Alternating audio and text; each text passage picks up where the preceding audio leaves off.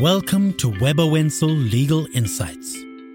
With over 150 years of experience and deep industry knowledge, Webber Wentzel is the leading full-service law firm on the African continent.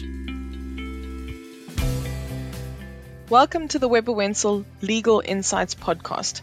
I'm Gabi Richards, a partner in the financial regulatory team, and I'm joined by my colleague and partner Lenee Green, as well as Analisa Ndebele, who's an associate in the team. Today we'll be continuing with the ESG series targeted at the TMT sector, and our focus will be on the G in ESG, which we all know represents governance. With the buzz that's been created in the past few years, ESG has become very important. It's geared towards making sure that every business understands and engages with the broader societal concerns of its day-to-day operations, mainly targeted at non-financial metrics. The key driver of ESG is for the business to strive for long-term value creation that strengthens and doesn't hamper the environment and the broader society in which the business operates. Seeing that we sit specifically in the financial services sector, which is seeing more involvement in the TMT space, we'll be looking at significant consequences that may arise from failures in governance, specifically by the board of directors and senior management within a business. South Africa has a heavily regulated financial services sector, which means that financial institutions are under greater scrutiny. And with the surging interest in ESG, it's important for financial institutions and their partners, such as telcos and fintechs, to be cognizant of the governance requirements. To kick us off, Analisa, could you comment on why financial institutions should be concerned specifically with the G being governance? Sure, and thanks, Gabi. So just to build on what you've just said, definitely with the popularity of ESG, we have seen that there is a highlighted focus on global sustainability and development agendas such as climate change and net zero, which generally speak to environmental considerations. And complementary to that, there has even been a renewed drive towards sustainable development and corporate social responsibility, as well as businesses recognizing the importance of diversity and promoting inclusion. And all of that is fundamental to the S in ESG because it speaks to social aspects. But there seems to be less of a discourse on governance, and specifically for financial institutions whom you've just mentioned have or are under greater scrutiny, governance actually needs to be a primary consideration when businesses establish and implement their governance frameworks. This then begs the question, what is governance? And generally, there isn't one specific definition for what governance is, but it does refer to the way in which a company is managed, including its leadership structure, its internal systems and controls, as well as the rights that shareholders hold. There isn't a closed list of considerations that would fall under governance, but generally there are certain buckets, I would say, that make up governance, and these could be anything from compliance with regulatory laws to the risk management of the company, as well as how it engages with stakeholders and any reputational mitigation and risks that it undertakes, as well as its monitoring, disclosures, and reporting procedures. Now, attending to these buckets are usually your board of directors, or as you've mentioned, and to some degree, the senior management of a company. And so, if those stakeholders are not aware of their governance responsibilities, that is, if the company doesn't have an appropriate governance framework in place, or that it hasn't established the necessary operational systems to ensure implementation of and compliance with such governance framework, then these would be the individuals that are liable for any failures and would be deemed to have breached a whole host of duties found in both common law and legislation, more specifically for FSPs.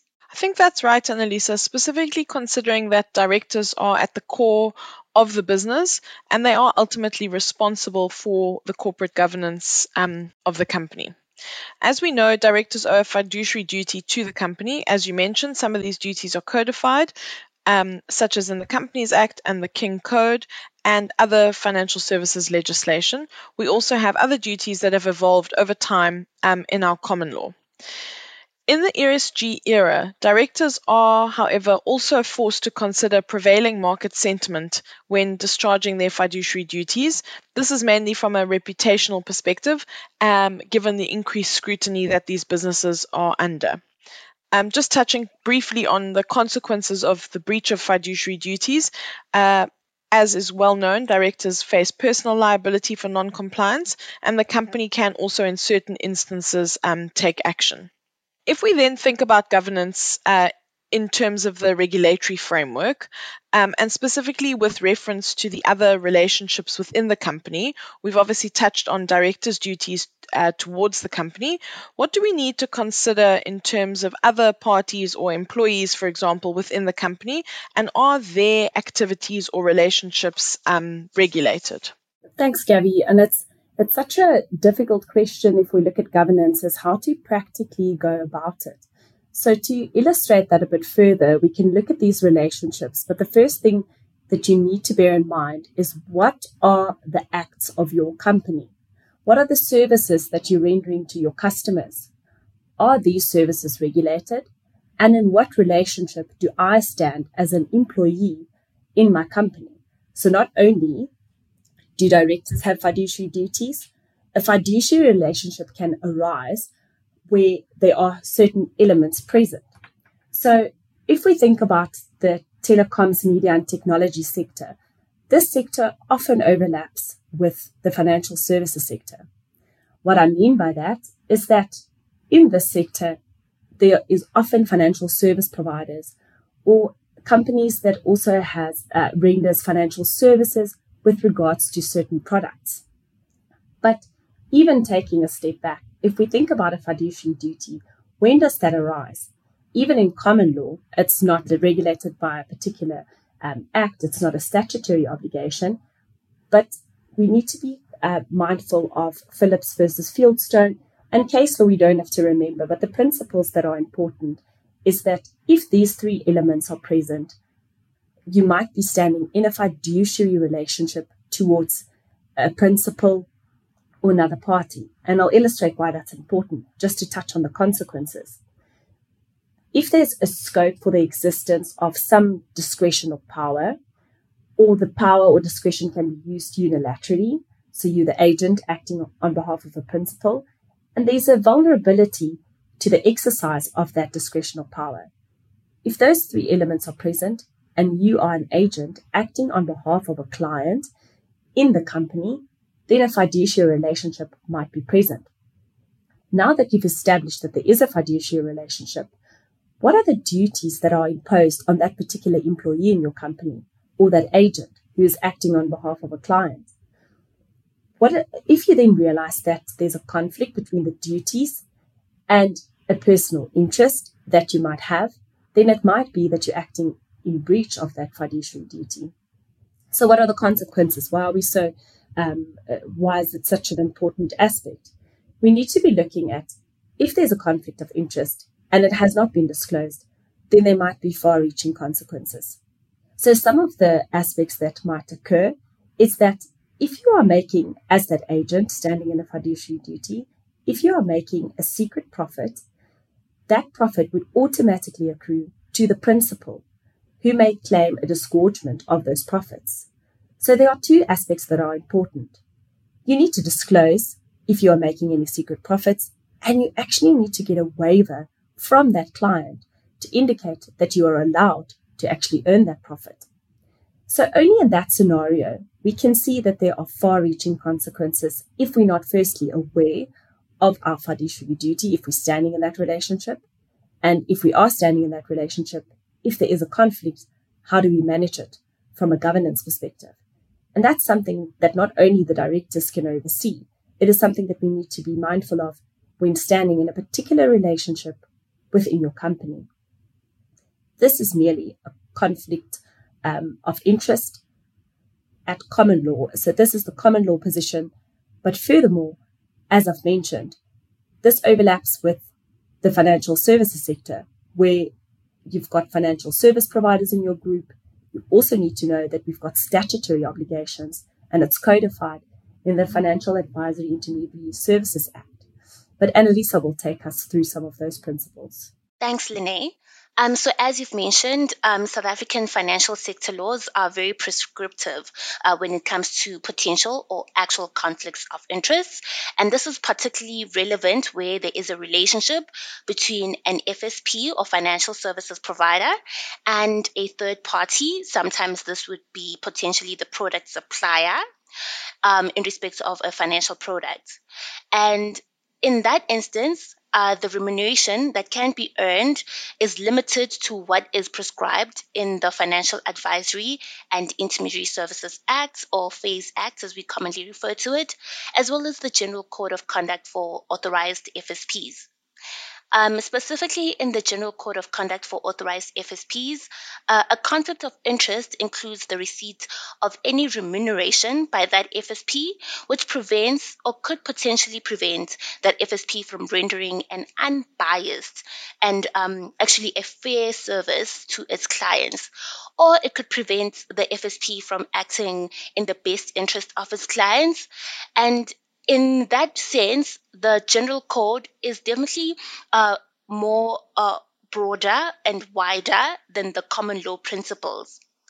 And specifically, it requires that to an extent that any financial interest is paid to an FSP, that financial interest needs to fit into one of the allowed categories that are provided for in the closed list in the General Code. And generally, this could include commission, fees, or other remuneration that is prescribed under statute for which that FSP is entitled. Or alternatively, that remuneration would need to be what is referred to as reasonably commensurate with the services that it has rendered for that third party. And when you determine whether or not the remuneration is reasonably commensurate, that needs to actually be a factual inquiry looking at that particular relationship. So if a financial interest is received and it doesn't meet either of those closed list of categories, and it doesn't fall under the General Code in that respect, then that financial interest is going to be deemed unlawful because it is in contravention with the provisions of the General Code, and serious penalties could arise. And so if you're looking specifically at FSPs that may or may not sit within your TMT sector group, you need to be aware of the possible consequences that may arise. Thank you, Analisa and Lenee. This has been very detailed and insightful. I wonder if I could ask you, just to summarize, what do you think are the key takeaways for our clients, specifically in the context of the TMT sector, and then I guess more generally as financial institutions? Thanks, Gabi. Perhaps I can kick us off with the takeaways and just say that, governance should not be overlooked, even though it is the last letter in ESG. Governance is definitely an essential pillar of ESG, and it truly affects how the environmental and social pillars are actually implemented. And I would say that governance is actually the most important tool to assist companies, directors, and senior management in ensuring that there is some value creation from its ESG propositions and goals, and to ensure that these are actually realized. Thanks, Analisa. And I think the key takeaway for me is how to practically go about it on your day-to-day activities as a company. First, understand if you are engaging in a regulated act, if you're rendering financial services, for example, and the relationship in which your employees, not only the directors, in what type of relationships they are entering into, to understand what your governance framework should look like. And when we're looking at a governance framework, it's important to know that it should be all-encompassing. Understand the entities in your group and the activities that they engage in, so that you can have a governance framework that actually touches on all these nuances to avoid the far-reaching consequences that may arise if you're not aware of that. Thank you to my colleagues, Lenee and Analisa, and thank you everyone for listening to this episode of the Webber Wentzel Legal Insights podcast.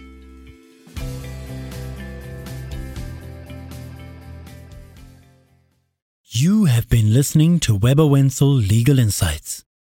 You can find and subscribe to the podcast on all major platforms. For more expert legal insights and updates, visit webberwentzel.com.